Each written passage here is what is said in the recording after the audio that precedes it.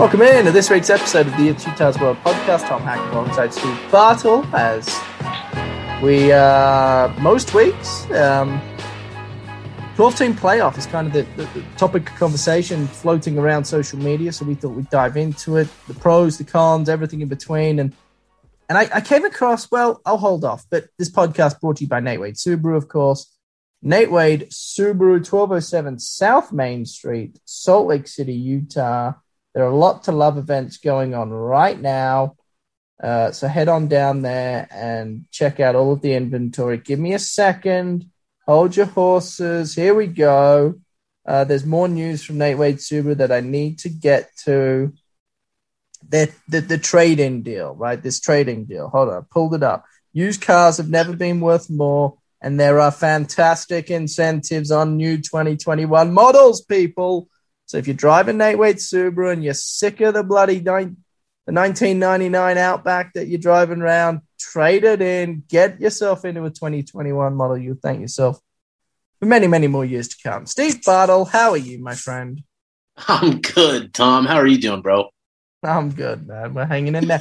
Summer's here. Dude, we're getting like, so if you hear some noise, we're getting like I think it's like 70,000 tons of gravel dumped to our house today. Dang. Why? What are you doing? Are you building like a giant sand? What are you doing? It's pea gravel, just little pea gravel. We're just dumping it. We're making a patio, a little gravel patio. All right. A little veggie garden area, just nice. So it's kind of exciting. I've taken it's Thursday today. I've taken tomorrow, Friday off work. I'm going to be in the garden, getting my, just healing with nature. That's what I'm doing. The universe and I are becoming one this weekend, as I'm going to be out there just hustling away, getting things done. So that's the extent of my news. There is a 12-team playoff conversation that's being had. Where are we at with it? Last I heard, they were like, they have to go through all these loops, which, standard procedure for college football. Dumb. But, okay, so it says the recommendation from the college football's working group will be a 12-team model, 6 highest ranked conference champions plus 6 at-large spots. There's no news, I don't think, Steve, as to when the date will be that this starts. But something tells me 2026 will be the year. But it could be a few years earlier, it could be a few years later. How cool is that? Honestly, that might get me like to fall in love with the game of college football again.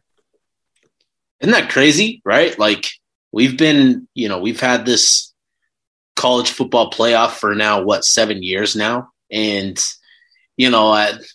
before it became a thing, everybody was kind of sick of the BCS model and wanted, a playoff.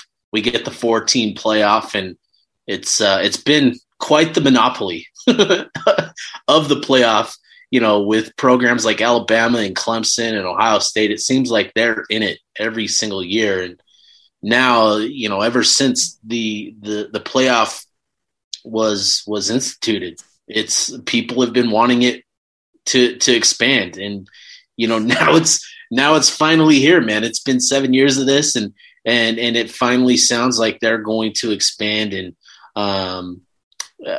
so it's definitely exciting. I'm with you, Tom. I'm like, this is great. This is a great opportunity to expand, to get more eyeballs on the game, to get more access to the college football playoff. I think that that's a great thing for college football. And so, yeah, man, it's here. It's here. It's definitely here.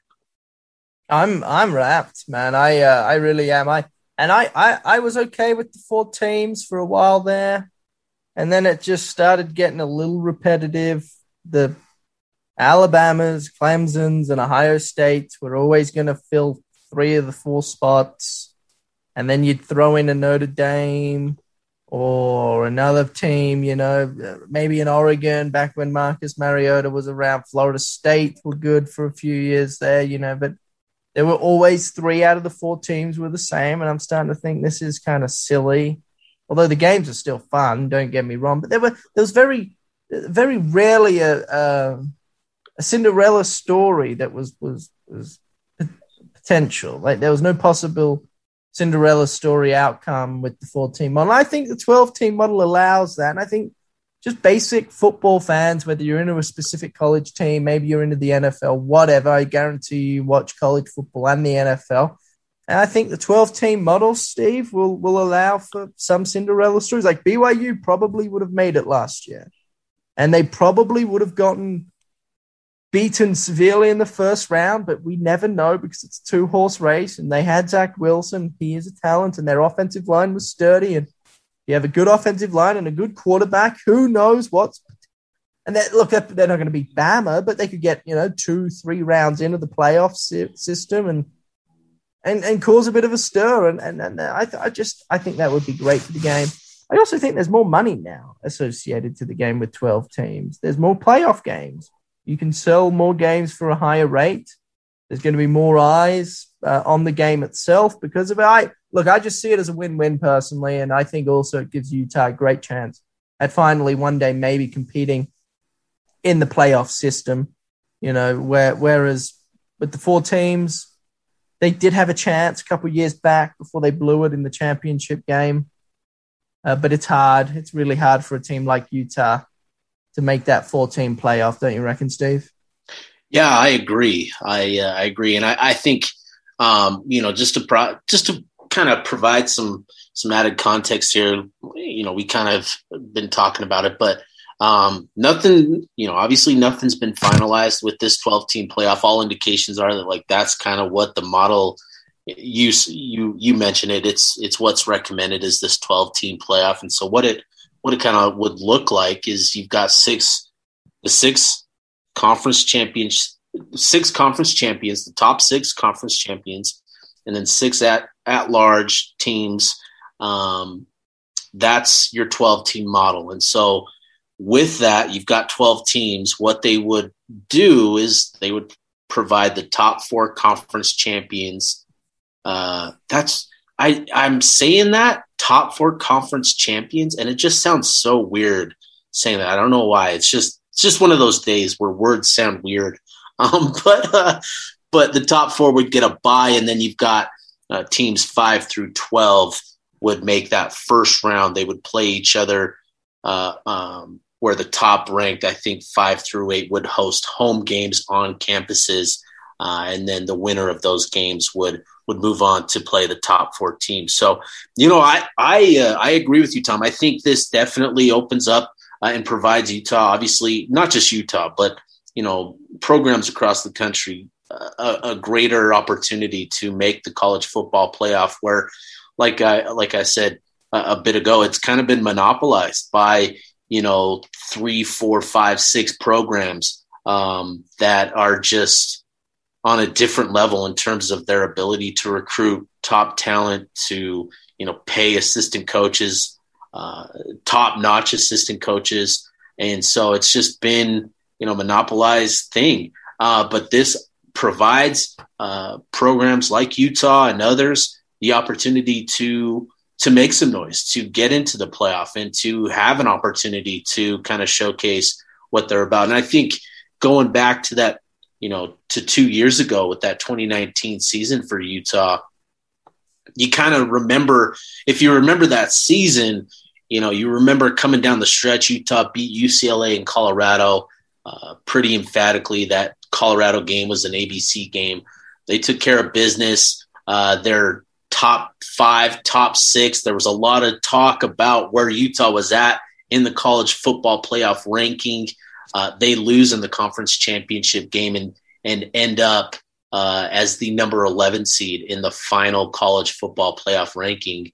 What's crazy is, you lose the championship game, which is not considered a regular. It's an important game, but it's not a regular season game, right? And so, you lose that. But in this 12-game model, Utah would still be included in the college football playoff. And, that Utah team had a lot of talent, had a lot of experience. It was a team that, came up short in the championship game, but it's a team that still could have made some noise, had they had the opportunity to compete in the playoffs. So, I definitely agree. This definitely widens the path for programs like Utah to get into the mix and to have that opportunity to compete in the playoff. Yeah. You mentioned also, you said, top 4 teams get a bye, and then 5 through 8 host, 9 through 12 or whatever.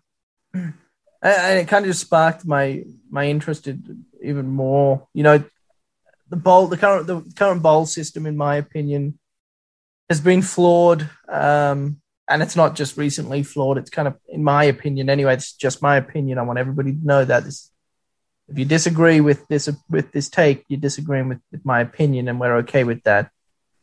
I just think the general premise, the general core, the heartbeat of college football is the environments created at these small little towns. Like Salt Lake's unique because the University of Utah's 10-minute drive from the airport and a 5-minute drive from downtown Salt Lake City, which is a decent-sized city. It's not massive, but it's still decent-sized. Yeah, most of these schools like Baton Rouge, Louisiana, or Pullman, Washington, just like the towns rely on the university to make money, so that they can pay the bloody general store owner down the road trying to survive off selling cartons of milk and candy bars, If it weren't for the colleges, that wouldn't exist. It would just all be pastures and farmland. So I would love for more of these big games to be at home venues, of teams that are ranked highly, because that to me is what this game is all about, and that's what separates college football from other sporting events and leagues. It's just there's nothing in North America that can compete with the environment of a college football game day. Anywhere, and like some are obviously better than others. Baton Rouge is probably a bit better than Salt Lake City. Salt Lake City is probably a bit better than Provo, but that's okay. They're all unique in their own right, and you can always find fun. Fun is free, and you can always find fun at these things. And it doesn't matter about if the tailgate's poor in one place. The game day experience, the atmosphere, the vibe, like Lavelle Edwards Stadium, for example. We bash on BYU as Utah guys all the time, but when Lavelle Edwards Stadium is rocking, that place is pumping. Rice Eccles is the same way. When that place is rocking, that place is absolutely pumping. Oregon State, these small schools. I mean, I think we got to get back to what's right for the game, and what's right for the game is keeping it home and keeping it where the heart beats true, and that's at these home stadiums. So if they can figure out a way to reward some of these higher seeded teams, some home games early on in the playoff series, I'm all about that. And then, of course, I get it. It's a money thing at the end of the day. So, national championship game, if they need to play it in Dallas-Fort Worth, play it in Dallas-Fort Worth, or, stadiums that seat 100,000+, go ahead, be my guest. But for some of the earlier rounds, if you've got 12 teams, let's show some love to the troopers out there that have been going to these games all year long, huh? Yeah, no, I'm absolutely with you, Tom. And, there's a lot of talk that this is going to water down the regular season and the importance of certain games. And yes, there is a certain element of that. If, we're talking about a rivalry game, right? Like Utah and BYU, typically they only play once a year, right? And that rivalry game is everything. How often do we hear BYU could lose every game of the season, but if they beat Utah, that season matters above all else. How many times have we heard that, or vice versa? How many times have Utah fans said, well, we could lose every game, but if we beat, BYU, same kind of thing. So obviously that rivalry game that matters. And, it's very important typically because it's only played once a year and you get all the bragging rights. And now with this college football playoff, well, it's always kind of been there. You have the opportunity where you could potentially be in a rematch situation. And that's an interesting dilemma. And even if you go back to the 2019 season, let's say that season is a 12-team playoff, right? With how it ended up, and I'm sure if it were a 12-team playoff, we wouldn't have seen it play out this way. but Utah lost to Oregon in the championship game. Yes, I'm sorry, I'm bringing it up. I'm crying tears on the inside too, listeners. I apologize, but Utah loses to Oregon in that Pac-12 championship game. They fall to number 11. Oregon is number 6. And in a 12-team playoff like this, Utah is traveling to Eugene for that first-round playoff matchup. And, you talk about that where the regular season doesn't matter and potentially facing multiple teams. That would have been the case maybe in 2019. But honestly, Tom, I'm with you. I think the more opportunities that you can provide these programs and these universities, the opportunity to host games, to play in these big games, to generate money and to generate, to boost the economy, getting travelers, visitors in from out of state coming to Salt Lake City or vice versa. And I think that's a great opportunity. And, there's still that element where every single game matters because teams are going to want that bye week, right? That's so important, especially when you're a college, you want that bye week, that extra prep time, that time off to rest your body. That's still going to be a highly valuable thing for these programs. They're going to want that bye week. And then for the other teams, you're going to be jockeying for position. You're going to want to host a home game rather than going on the road to compete in this thing. Every game is still going to matter. I can't wrap my head around how this, waters things down and devalues the regular season. Coaches are suddenly going to, be cool with losing a game or boosters are suddenly not going to want to win every single weekend. I don't understand it. This is great. It drives up to me just not only the opportunity to generate money for these programs and these universities who are so dependent on football programs to do that. But man, you open up access to the playoff. It's still you still have to value every single regular season game. And just every game matters, man. And I think it's a great opportunity.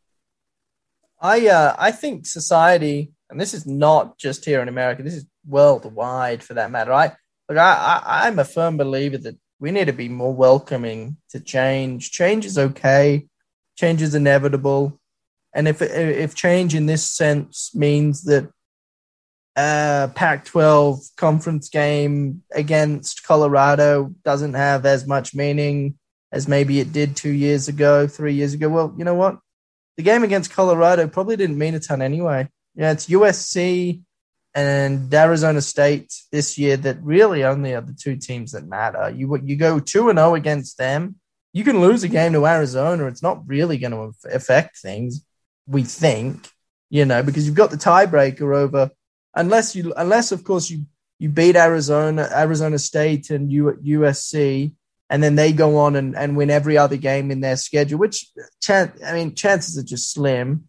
One of them has to beat the other team. So my point here is I'm getting a bit too far into the weeds, but if sacrificing a tiny bit of care and respect for a Pac-12 game means adding a potential game, a playoff game that's far greater than any game that the program's ever played in, so be it. Bring it on. Goodness gracious. The Sugar Bowl was cool. The Fiesta Bowl was fine. The Las Vegas Bowl sucked.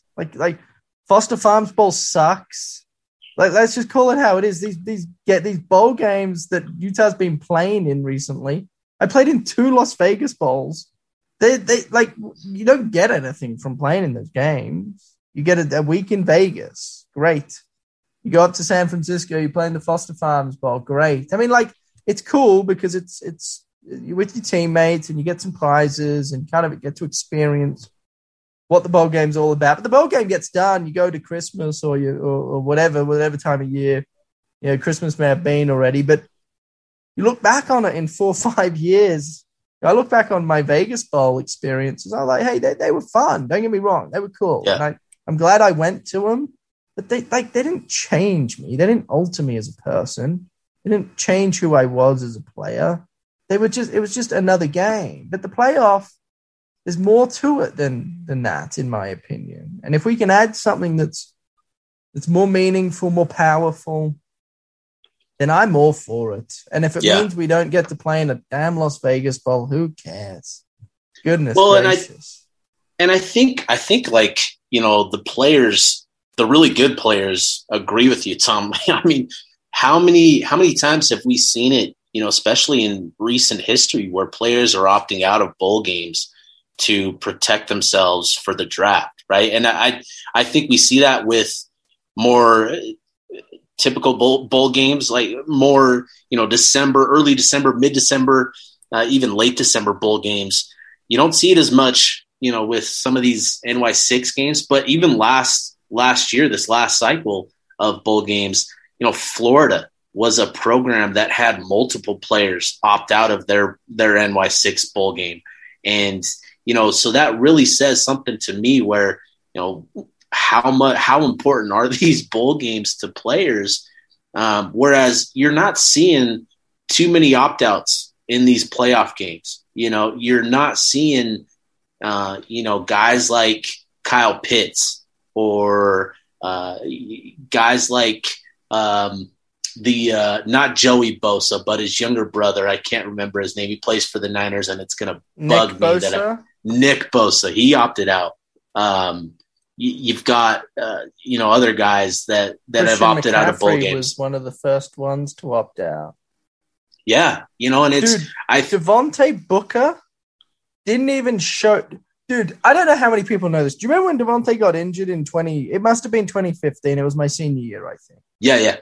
He got injured late in the year. He left Utah. He was gone. He didn't even see the regular season out with Utah.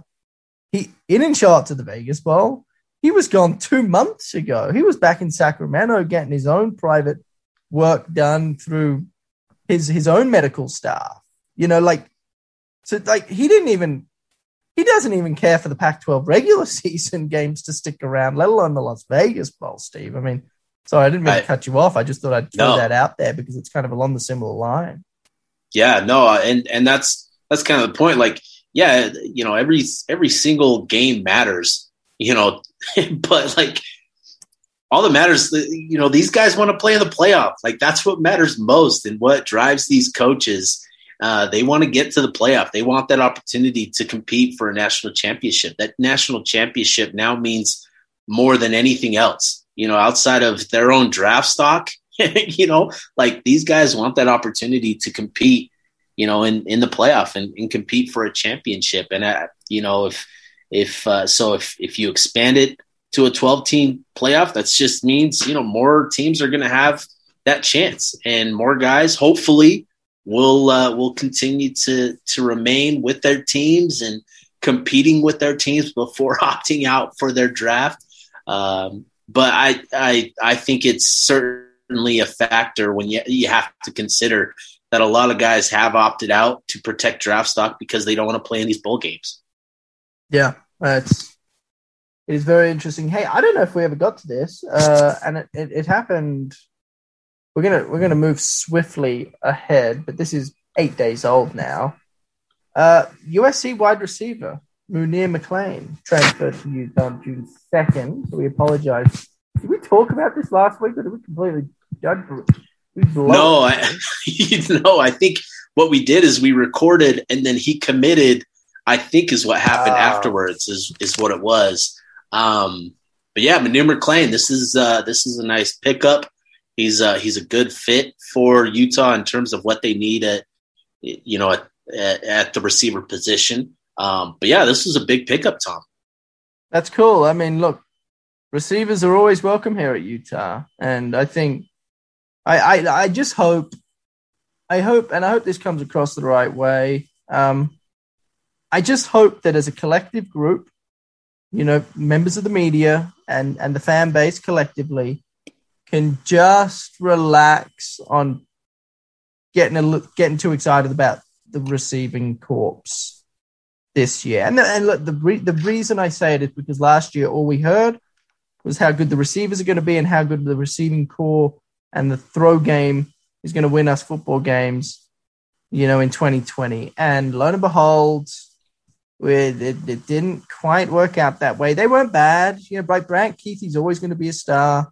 Brenton Covey, if he's healthy, he's always going to fly across the middle and pick up 5 yards on any given down. They have players, and they have had players, but Ty Jordan, the late Ty Jordan, rest in peace, he was the star of the show last year. The number 22, the running back, true freshman, in my opinion, best freshman in the country. And they handed the rock off to him, 2 out of 3 downs. And that's just the bottom line. The receivers, as talented as they may have been, the star was Ty Jordan. And I can't tell you the last time a Utah football season came and went where you look back and you go, wow, geez, those wide receivers really stepped up to the plate and they won us a lot of football games. I love wide receivers because they're all divas and I'm a diva, but they haven't done anything at Utah football for a decade since I've been around. They've been good, but they've been great. It's always been the running backs that stepped up and carried the offensive load. So can we just please not talk about, don't even look at the wide receivers come fall camp. Just let them do their own thing, and then be surprised and excited when they do something good this season. But just anticipate and expect the running backs to carry every part of the offensive load. All of this Charlie Brewer talk has me petrified, Steve. Absolutely petrified, my friend. I just can't believe it. I until I see it, I just cannot believe it, Steve. Yeah. I understand it, Tom. I get it. There's a little PTSD with it. I'm sure after last season, and as much as last year was about Ty Jordan's emergence. He clearly was an elite talent. Like, there's no debating that. Like, he was. I was watching clips of Christian McCaffrey, and I was like, bro, I'm watching Ty Jordan here. Like, this is what he would have been. And so I think as much as it was about Ty Jordan's game, I also think they had to hand it off to him because, the guy throwing the ball just wasn't that good. It wasn't that good. And it sucks. Last year sucks specifically because Cameron Rising got hurt in the first 20 snaps of the season. And you just ask yourself, man, what would the passing game have looked like had he not gotten hurt, right? And it's one of those things where we'll never know. But Charlie Brewer now has that opportunity to kind of show us what Utah has in that receiver room. So I agree with you. I think let's calm down on the receivers. Let's let them do their thing. Let them kind of get their feet under them. This is all dependent. This season, we've talked about this, Tom. This season is all dependent upon quarterback play. I think Utah, what they've done in the transfer portal, bringing Theo Howard in, bringing Munir McClain in, I think they've shown, at least on paper, that they want to surround Charlie Brewer with some weapons.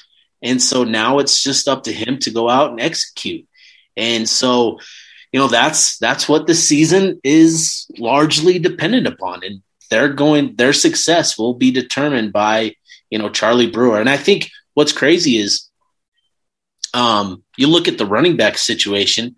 We don't know who the running back is going to be. So, they, as much as we feel like they're going to hand the rock off to them, we don't know who it's going to be given to just yet. That's still to be sorted out. And so I think Charlie Brewer, he's got a lot on his plate, but there's, like we were talking about in the previous episode, there's a lot of optimism about his ability. And I think, we're all just kind of in wait and see mode, and we're going to have to see it before we start believing it, I think, is where everybody is at with this thing. Yeah. Here's what I do know about the running backs. Inevitably, somebody's going to carry the rock more than the others. Somebody, and it may happen in fall camp, it may not happen in fall camp. We may have to wait through non-conference play. Hell, we may have to wait till middle of the season before somebody starts taking control of that running back room. But inevitably, every year, somebody will find form and take over things and get the majority of those carries. And the other guys will turn into more of a role player. which is fine, by the way. That's in fact, it's healthy. And I said this a few weeks ago. I'm under the impression that in today's day and age, there is no such thing as a 3-down back now. That there isn't.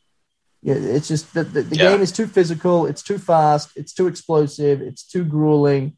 You have got to rotate your running backs. The best running backs in the NFL, Kamara, they all have backups that come in and play role plays for them, and sometimes it's on 3rd down. Sometimes he's run his course come 1st and 2nd down and needs a breather on 3rd down. So they bring in a more physical back who can plow over and pick up a yard more often than not. So look, I think whoever the main running back is, great, good on you, best of luck moving forward. But for the other guys, you've got a role to play and you need to commit to that role, and form comes and goes. And if the guy carrying the rock the majority of the time starts slipping when it comes to just his general form, there's opportunities there for the other guys. And I think it's a very exciting time. But to look at that running back room, Steve, and then look at that wide receiver room and go, yeah, they're throwing the ball to win games this year. You're out of your mind,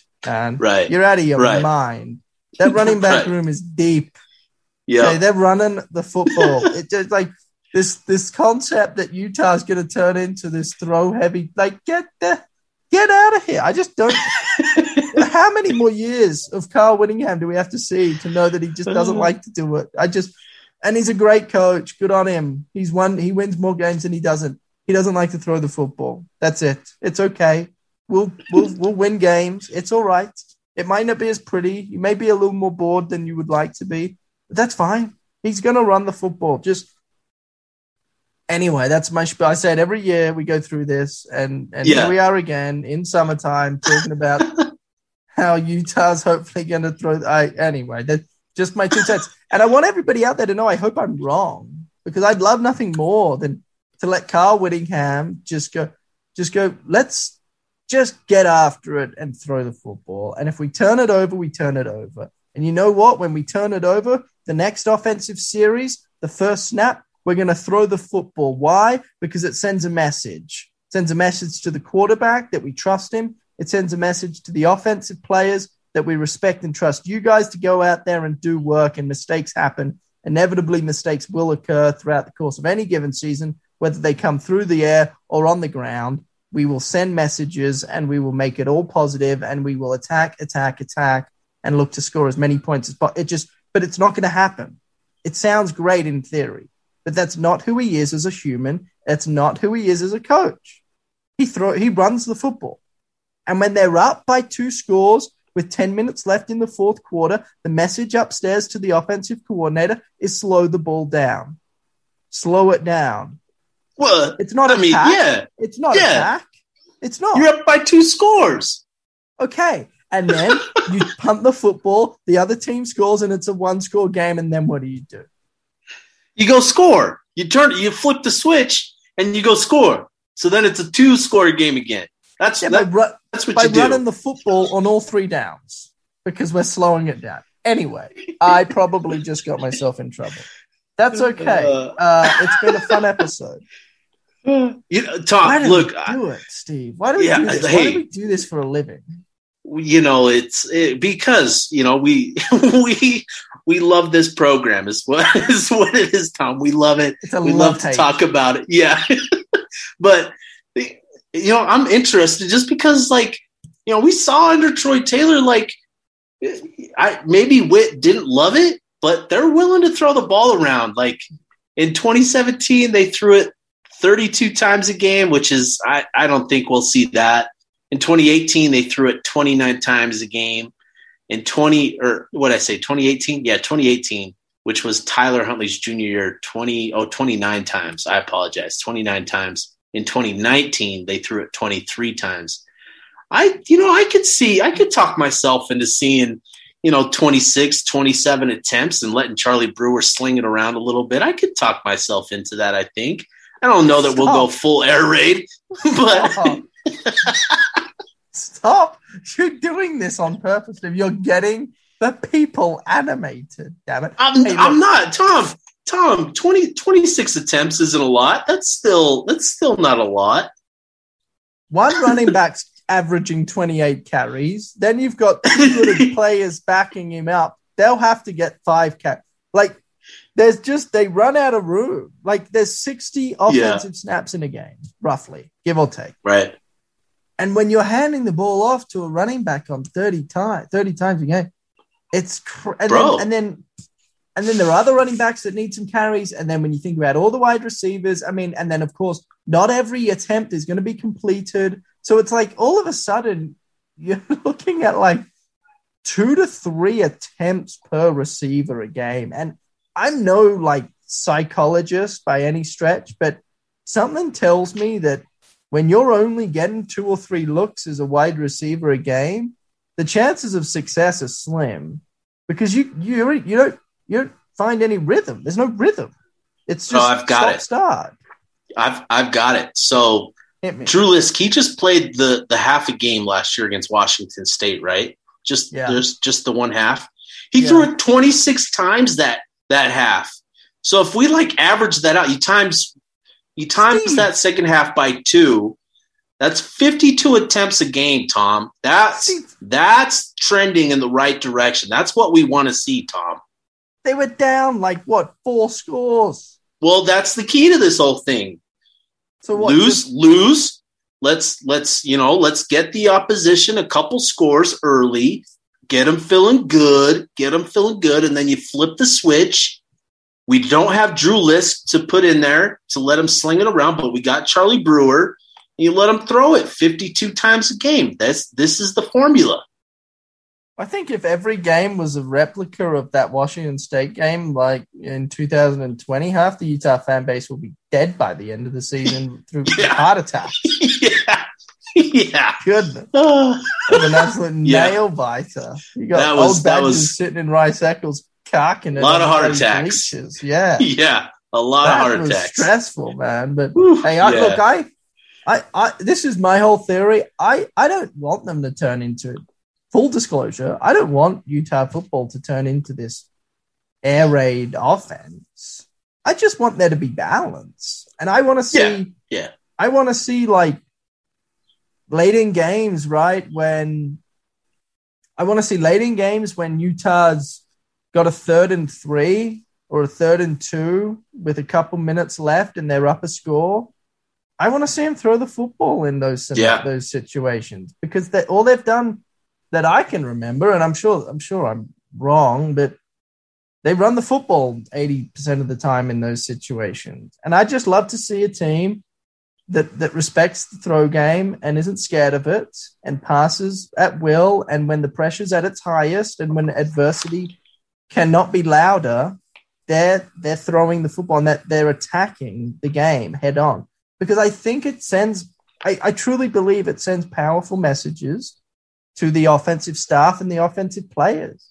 And I think it builds confidence. Yeah. And if you're a quarterback and the head coach of a football team's calling on you to make a play, with a minute left, up a score or down a score, 3rd and 3, and you know that you've got to convert, my word, if you convert that, your confidence is just immediately gone through the roof. Who knows what you're capable of? But when you're constantly relying on the running back to make a play, I don't know. I think you're asking so much of somebody, and it's not that the running backs at Utah haven't been capable of living up to the pressures. Yeah, but the quarterback's the main man on offense. He's the leader. He's normally the captain. He's the one in the huddle directing. He's the one that people look up to, that they listen to. And I say that with all due respect to the running backs, of course, but I just think, I really do believe powerfully that if you can throw the football when the pressure's at its highest, good things will happen. And it may not be perfect, and you may not get it, and you may regret throwing it. Wish you had to run it because you were moving the sticks pretty comfortably, running the football. But I don't know. There are just messages that very few fans pick up on that you can feel down on a sideline that can really make or break a football team and take them to promised lands or let them sink. Yeah, and this conversation, talking about the playoff, talking about adding receivers, talking about evolving, talking about run pass situation. I remember this Nick Saban interview talking about the need to be multiple and and being multiple in terms of your offensive identity, being multiple in your defensive identity, being multiple and being a threat in multiple ways is the name of the game now. Like Nick Saban was synonymous with ground and pound offense, big offensive linemen running the ball. And all of a sudden he's turned into a program where he's got elite quarterbacks and elite receiver. They're slinging the ball around. They still got some really good offensive linemen. They still got, running backs. And yes, it is Alabama and they just recruit 4 or 5-star talent, but still, like, when the scheme had to catch up, the mentality, he even still had to evolve. The great Nick Saban, with all the talent that he has there, he still had to evolve because he would compete against other programs that had an equal amount of talent that had evolved. And they beat Alabama pretty handily. So, Saban of all people has learned to evolve as a coach and to become more multiple in terms of his offense and to be more dynamic and to be more equally split between this run pass ratio. And I hope anyways, and, with these additions that they've made with the receivers, with some of the quarterbacks, I hope that is what Utah football and what they hope to do this season, and what I hope to see this season is that they do, as you say, Tom, and become more truly balanced, where it's not completely dependent upon the run game. I think last season was, we talked about it, like as much as it was about Ty Jordan and getting him the ball, it was about getting the ball out of Jake Bentley's hands and not throwing it. You know what I mean? Like getting it into a playmaker. And I think they've got a quarterback that they trust, that they believe in Charlie Brewer and Cameron Rising still. And, I hope we see it. I hope we see it, man. Because if you become more multiple, you're going to be in the college football playoff more often. And I'm not talking the 12 team. I'm talking the 14 playoff until we get to that 12 team. And then you're just an automatic invite to the playoff when you become more multiple. No kidding, man. No kidding. I'm with you. I look, and it starts at the top, and Carl's wits come out in the past and said, I don't have anything to do with the offense anymore. That's kind of not true. He's the head coach, so he can tell the media what he wants. But the bottom line is anything that happens inside that program, good or bad, he's the first one. He's the first one to talk about it generally because it's his program, and so he has to learn, and adapt and evolve as a coach and figure out how to best get the most out of his offensive players, specifically quarterbacks. And maybe this is the year. Hopefully this is the year. But, you speak to fans and we talk about this whole passing concept and Utah's struggles over the years. And you always inevitably will hear, a fan or a number of fans talk about, well, hasn't Kyle come out and said that he's just leaving the offense to the offensive staff? And it's like, yeah, he said it, but that doesn't mean it's true. We say a lot of things that aren't true. Like, in what world do you think he doesn't have anything to do with the offense, for crying out loud? I mean, this is like crazy. His job is on the line if they don't win games. And you're telling me he doesn't have... Okay, well, yeah, no, that's not true. So he can say that as much as he wants. And people like myself will write stories about it, but take it with a grain of salt, will you, please? And we love him, and we appreciate him. We hope he does well. But figure out your quarterback, coach. It's apparently hard. Which I'm glad it's him, not me. Let me tell you that, because it's stressful. But we love and appreciate him. We love and appreciate the football program. We hope they do well, as we do every year. But we also hope to see the program evolve and adapt. And much like what Nick Saban's done at Alabama, I think that's relevant. He's a coach that's adapted, and he's not stubborn enough to think that his way is going to be the way for the rest of eternity. I mean, the game's always going to evolve. Every game's always going to evolve. And I think right now it's kind of at a crossroads at Utah football because Kyle knows it. Whittingham knows that there must be some change from an offensive standpoint if they truly want to go to the places they want to go. It's not sustainable the way they've done it over the years, and so we'll see. He's got Charlie Brewer, who's a 4-year starter coming from Baylor, who's had success in the past, who's as good of a quarterback statistically as Utah's had from the transfer portal. He's a leader. He's intelligent. He's got all the attributes. He is a player that can take Utah to the next level if they let him. And that remains to be seen. Nate Wade Subaru is our sponsor, 1207 South Main Street. We love and appreciate them. Go on, check them out. Go down there. Don't be scared. Be vaccinated. Don't wear your mask. Head on down. They got cool inventory. And they're doing this trading thing where if you want a new car, you can trade in your old one. And sometimes the payment will be less than what you're paying on your old one. It's kind of doesn't make a ton of sense. But they're looking after you. So we're looking after them. Nate Wade Subaru, 1207 South Main Street. He's Steve Bartle. Check him out at sbartle247. I'm Tom Hackett at Tom Can't Hackett. He works at utezone.com, 7-day free trial. For all you junkies that haven't checked it out, and I'm at kslsports.com. And come check us out too while you're at it. Steve, till next week, dog. We'll see you. See you, man.